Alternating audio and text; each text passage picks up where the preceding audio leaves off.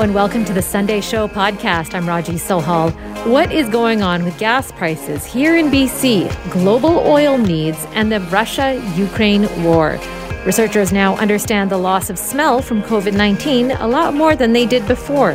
What's the latest on what scientists have learned? And the BC Minister for Housing, David Eby, on how the province is moving from crisis management to long-term solutions when it comes to handling homelessness. Metro Vancouver currently has the highest gas prices in North America. We are paying over $2 a litre. It's almost impossible to fill up your tank right now and not curse under your breath at just how expensive it is, and it could go higher. But what does Russia have to do with it? Adam Pankratz was the Liberal candidate for Burnaby South in the 2015 federal election. He lectures at UBC Sauder School of Business, and he joins us on the line. Good morning, Adam. Hi, Raji. Nice to be with you. Thank you so much for taking the time this Sunday. Adam, what is your understanding of how we got to the point where we're paying so much at the pump with regards to Russia's war in Ukraine? Well, there's two things that are going on with regards to the oil prices. The first is a longer-term thing of, what have we done in the past that there just isn't enough oil, like worldwide, and there wasn't enough, and prices were rising prior to the war. And that's a result of structural underinvestment in the industry, generally speaking, for a number of reasons. But prices were already on the rise. And then, of course, you got 10% essentially of the world supply of oil taken off the market, or potentially taken off the market, when Russia invaded Ukraine. And while the sanctions have not yet specifically targeted Russian oil and gas, they've actually been specific to avoid targeting it. People are self-sanctioning, right? Banks are and traders don't want to risk getting a bad name. We saw that happen with Shell, who recently bought some Russian oil at a discount, and there was quite an uproar about it, even though they were within the letter of the law of the sanctions. But people are not taking the Russian product right now, and that has caused the unbelievable spike that we saw last week. Who is tiptoeing around oil sanctions? Well, pretty much everybody. I mean, nobody wants to risk running afoul of U.S. or European Union sanctions and risk getting on the wrong side of the government. So the governments have been very conscientious to specifically carve out oil and gas from the sanctions on Russia, because they are aware of how important Russia's supply is to the world. But traders and banks, they don't want to risk any chance that they get accused of trading with a sanctioned country. So Russian oil is, kind of sitting now waiting to be sold and can't move, even though theoretically it could. Do you know what that Shell purchase meant? Well, the reason Shell did it, and this just demonstrates the difficulty or the tightness of the oil market, is they didn't have other options to get the oil to their refineries in time. That's what they said in a statement yesterday. And so they purchased this, not because they really wanted to do business with Russia, but because otherwise their refineries and their clients down the road, whoever that may have been, I mean, we don't know who the clients were, but would not have had oil, right? That's how tight the market is. So, and then Shell, they said they're donating the profits to Ukraine. But it was just a pure matter of they needed oil from somewhere, and the only place they could get it, which would get to their refineries and then their clients in time to not have supply disruptions, was to buy it from Russia. That's how tight the market is right now. Okay. And globally, who is most reliant on Russia's oil? Well, the European Union, the European Union writ large. I mean, Germany imports 55% of its gas from from Russia, 45% of its oil. Finland is, 99% Russian gas. And that is the reason. I mean, this is the whole reason of what this has really noted to us about how important energy sovereignty is, that the European Union, can't sort of pull the ultimate sanction at the moment which is to stop the import of Russia's oil and gas and really put enormous pressure on Mr. Putin, because the European Union, would go dark pretty much, right? They are fully reliant on Russia for that, and that's causing huge geopolitical implications at the moment. Yeah, Adam, if European countries cannot pull the oil card when it comes to sanctions, how significant, how much do we have then that we can even play with against Putin? Well, that's why it's hard to know, and I think that is without any doubt the calculation that Mr. Putin made. Where else can the oil come from in the world market?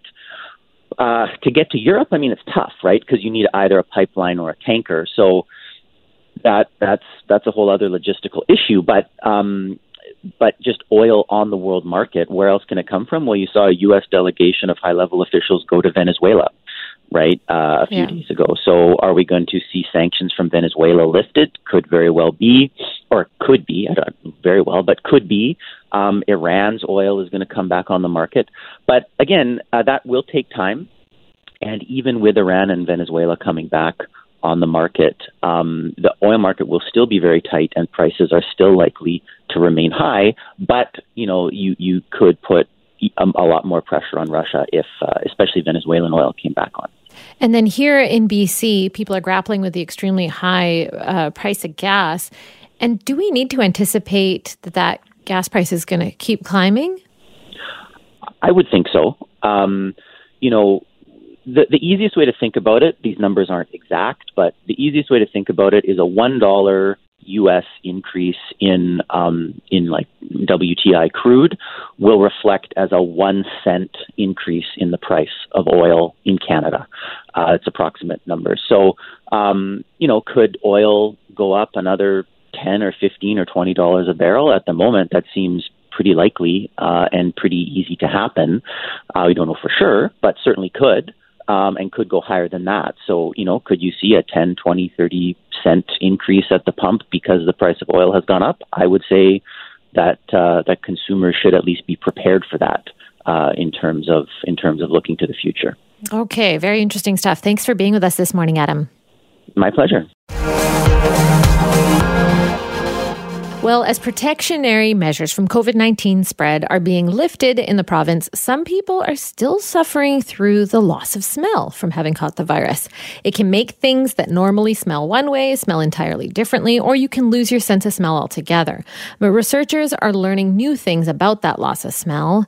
And joining us is Professor of Neurobiology at Harvard Medical School, Dr. Sandeep Robert Dutta. Hello, Doctor. Hello, how are you? Great. Thanks for joining us at this hour. Before we get into the latest findings, how common is smell loss from the virus? It's very common. The data are still coming in, but depending on the study you read, at least 80% of people who get infected with the virus end up with some change in their sense of smell. And often it can actually be much higher than that. Some people actually estimate it could be everyone to some degree or another. Okay. What does the newest research on smell loss from COVID-19 show us? Well, it teaches us that the virus is really unusual. I'm sure you've had the common cold before, and you've had some smell loss when you were recovering from the cold because you have all this inflammation in your nose. And what SARS-CoV-2 does is really unprecedented, right? It basically, at least temporarily, denies everyone their sense of smell to a different extent for days or weeks, and even in some patients for months to years. And honestly, we've never seen a virus that behaves like this. And so for those of us who are interested in the sense of smell, it's been a real surprise and a real challenge. And why is that important? I've read that there's this debate about whether the virus infects the nerve cells that detect odors, but it's not the case, right? Yeah, exactly. So the way your nose detects smell is there's a little bit of tissue in the back of the nose called the olfactory epithelium. And this tissue is made up of a bunch of different cell types. It's made up of neurons that are just like the neurons in your brain. And these neurons actually have specialized detectors that detect odors. Excuse me. And next to these neurons are support cells that kind of help to enable the function of those sensory neurons. And so when we were first investigating what the virus does, I think the natural hypothesis is that the virus is getting into your nose, infecting and damaging the neurons, and that's how you lose your sense of smell. But evidence from my research group and from many others now in animals and in people suggests that the virus almost certainly targets the support cells that surround the sensory neurons. And that means that essentially there's an indirect mechanism through which the virus is causing people to lose their sense of smell. Okay, but it has to do with some kind of inflammation in the nose, is that right? Yeah, I think that's the thinking. The thinking is that the support cells get infected, and that causes lots of local inflammation, and that indirectly affects the neurons in your nose. And it's also true that I'm sure you've heard that people who get COVID get brain fog. Right. And there's been other kinds of neurological symptoms associated with COVID. I think much of the thinking around that is also indirect, that maybe the virus infects like the vasculature in your brain, but not the neural circuits themselves. But the inflammation that it causes can really affect neurons and neural circuits. And so I think an emerging view that's supported by much of the data, although we still have a lot to learn, is that the virus might be attacking the nervous system in this kind of indirect way. Okay, yeah, there are countless stories in the news about these long-haul COVID patients. But anecdotally, I also know of several people that got SARS-CoV-2 when they were young, healthy, fit, who still experience brain fog and forgetfulness, tiredness after getting the virus. And that loss of smell, you're saying, might have to do with those other symptoms that linger, like brain fog? Well, I think that rather than them being directly related, I think it reflects a kind of common mechanism potentially that the virus uses to influence neurons in general. So like in the nose, they infect the support cells, and that causes dysfunction of the adjacent sensory neurons. Maybe in the brain, it infects the blood vessels, and that affects the function of the adjacent circuits in your brain. And so I think mostly we're thinking about what's happening in the nose as an example of what might be happening in the nervous system more broadly, rather than what's happening in the nose causing what's happening in your brain. Okay. For most people who experienced mild symptoms, what kind of print did having the virus leave on them? Oh, that's such an interesting question. I'm sure maybe you have this perspective, and there's actually been some recent research into this. Most people don't think of their sense of smell as particularly important. Right, you think of it as kind of this bonus aesthetic sense, right? I love food too much.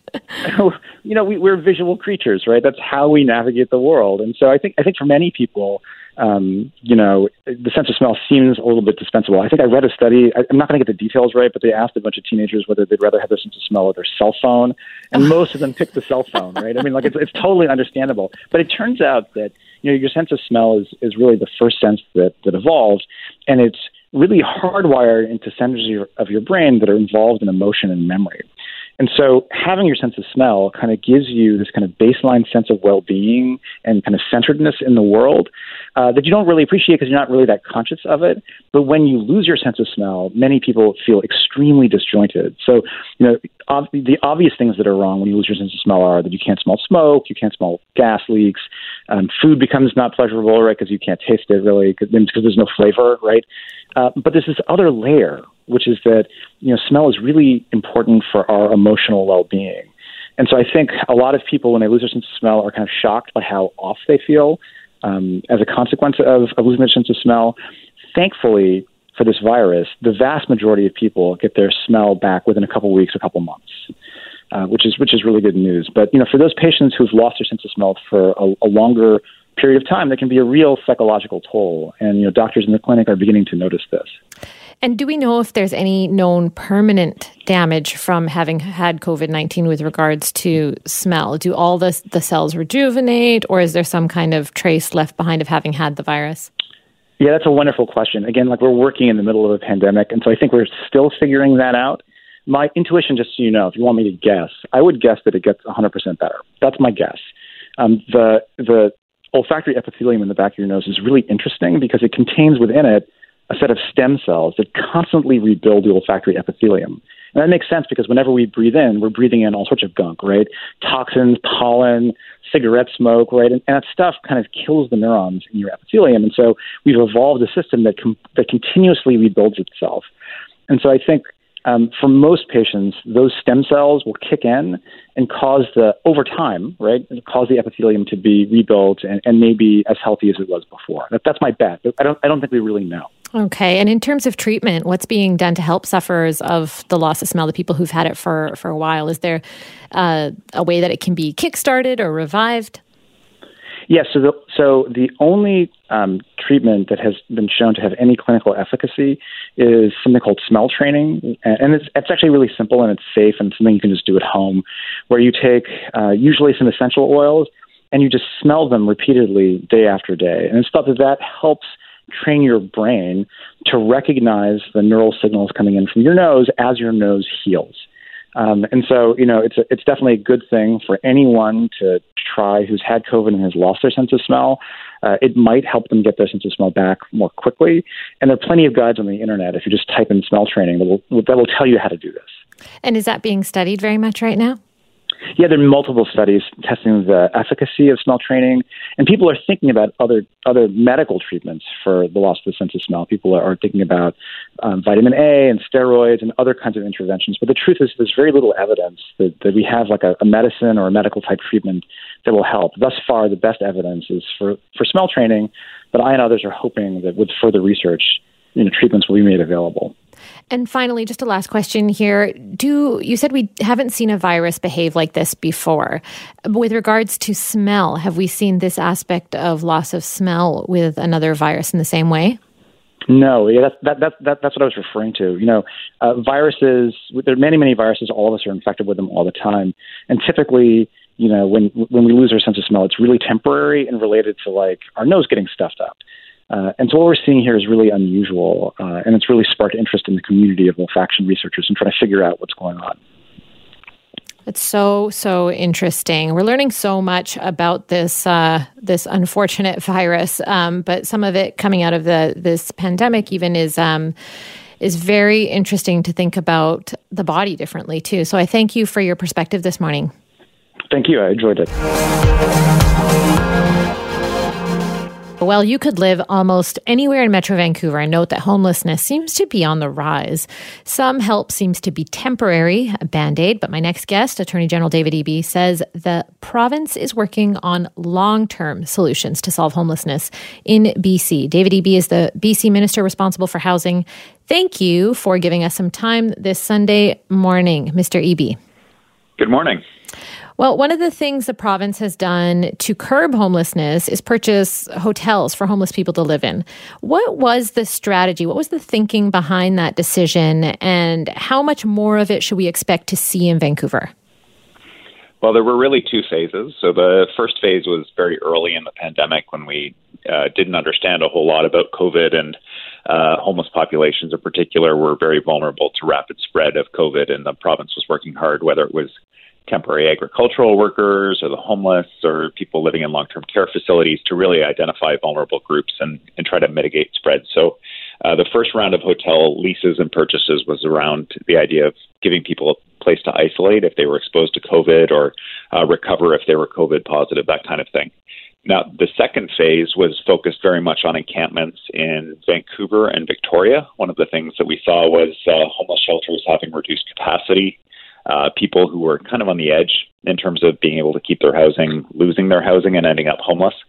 And we saw large growth in encampments in Vancouver and Victoria, in Strathcona Park in Vancouver, and in a number of different parks in Victoria. And so the hotels were purchased in order to decamp those sites, get people off of the streets and out of the parks and into some sort of shelter. That resulted in us having a large number of hotels, whether owned or leased. And the leased hotels, the leases are coming up, and a number of the owners want to return the hotels back to tourist use. And for the owned hotels, we're beginning the work of redevelopment of some of them into mixed income buildings. And the goal of the whole operation from this stage forward is to make sure that no one that we've housed goes back outside, and also that we're using these resources well for future development. Encampments seem to be a major issue in some cities. It seems like Vancouver has had it relatively under control. What is the concern there for encampments growing?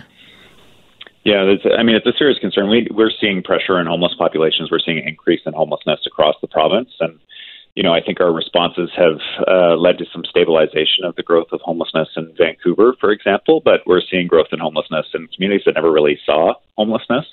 A lot of this is explained to me by local municipalities saying that what they're seeing is an influx of new people into their communities as a result of the pandemic, working remotely, that kind of thing, buying houses that used to be rental houses. The tenants are evicted and there's just no other housing stock for people to go to. So we're seeing that growth in homeless populations, and we're also seeing encampments in different parts of the province. Some are long-term encampments. They've been there for a long time. There's one on Lonzo Road in Abbotsford that I'm particularly concerned about, but there are also smaller encampments in different parts of the province. Working with Grand Forks, for example, and they have a small encampment there as well. So we're kind of taking these encampments one city at a time and working with the municipality through BC Housing to open up supportive housing to get people inside and open up shelters to get people inside as well. So a number of these communities don't have that kind of infrastructure. It's bigger city infrastructure that they haven't needed before, but they're seeing growth, and so they're seeing need for that. It's a fairly significant piece of work for BC Housing, and really important for the communities because these encampments can be grounds for all kinds of problems, health problems, fire. They can be a base for predators to work out of.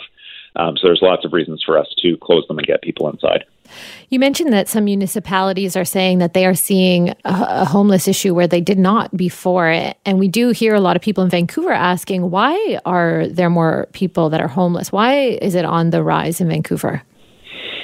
Well, Vancouver and Victoria are unique in that when people become homeless in other communities, whether in British Columbia or across Canada, they may decide that it would be a good idea to go to Victoria or to Vancouver, certainly in smaller communities around, even communities like Terrace or in the Kootenays. We're seeing people from smaller communities migrate to centres like Nelson. And so what we're seeing is the folks become homeless in a smaller outlying community, and then they move into the bigger centre, and that's particularly acute in Vancouver and Victoria. So we have about 1,200 units of supportive housing that are opening over the next 2 years in Vancouver. We have hundreds of new units opening in Victoria, and to respond to that pressure. But what we need to do is move upstream, and part of that means supporting smaller municipalities to open affordable housing, including multifamily housing. A lot of these communities don't have any developers even to build that kind of housing. But if we have it, then people won't be moving from a smaller community to these larger communities, and also moving upstream for people who are kids leaving care, people leaving hospital that have no fixed address. We have a homelessness strategy that we're going to be rolling out. There's money in the budget for rent supplements so that people can go from hospital or from government care into their own place, as opposed to, if they're capable to do that, as opposed to into the street. And we know that once people are outside, the longer they're outside, the longer they're going to be outside, the more disconnection they have from their supports, the more challenging it is to find a place that a landlord will rent to you if you've been outside for a while. So we're trying to make sure if people do end up homeless, it's for as short a period as possible, and if we can prevent it, we will. Okay. There were reports of a lot of women who fled domestic violence during the pandemic, as domestic violence was seen to be on the rise during the pandemic. What has the response been for providing housing for those women? Yeah, interesting question. It was described by a number of advocates as being a real shadow pandemic. Women being essentially restricted to stay at home because of public health measures with abusive partners, and stress levels rising that can lead to increased use of alcohol and other drugs, which can lead to further abuse. And so that cycle of violence, really the only way to break it is to give someone who's a survivor of domestic violence the ability to escape and somewhere to go. And so we've been funding housing and transition homes for women fleeing violence to make sure that they have somewhere to go with kids that's safe. We have a new building in Vancouver that's opened. It's self-contained apartments for women fleeing violence. We have a new building that's under construction in Chilliwack. So we have a specific fund for this kind of housing, and we're opening facilities like this across the province to make sure the women have a place to go. You mentioned some pandemic emergency measures surrounding providing housing and that the province is trying to get out of a crisis response mode. But we know prevention is the best approach to, well, most urban problems. So what would that look like here if you were to think just philosophically? What do you see as the root cause of homelessness? How would that be tackled? Yeah, homelessness is a tricky term because under that umbrella, it hides a bunch of different groups that have very different needs. So some people who struggle with homelessness, it's simply that they just didn't have enough money to make rent 1 month, and they lost their accommodation, and they needed that lower rent because they'd been in the place for a long time, and now they can't find anything that they can afford. So we see often seniors falling into this kind of situation. So one of the things we've done is open a rent bank across the province to support people. If they're just short 1 month, they can borrow the money and pay it back over a long period of time so that 1 month's crisis doesn't lead to homelessness. There's also a very significant population of people with serious mental health and addiction issues. And so we're opening 20 complex care housing sites across the province. And that's for the people who are really visible in the streets. They're in our courts and in our emergency rooms and in obviously visible distress in the streets. And having space for those folks, they're not quite so sick as to be sort of involuntarily detained, but they would benefit from more healthcare support. So the health authorities will be running these sites. And that will also free up space in supportive housing, kind of a little bit a step down for people who don't need quite as many supports, but they might need meals or that kind of thing. Okay. And then there's also a group of people who, beyond serious mental health and addiction, are just they just need a little bit of support, and so they go into supportive housing. And so between rent supplements, rent bank, complex care, and supportive housing, we're trying to put in housing at all these different levels to respond to the needs of the particular person. Okay. Well, thank you for your time this morning, Minister. No, I appreciate it. Thanks for having me. Thanks for listening to the Weekend Mornings with Raji Sohal podcast. Be sure to subscribe wherever you get your podcasts. And you can listen to the show live on 980 CKNW from 6 to 9 a.m. every Sunday. Have a great week.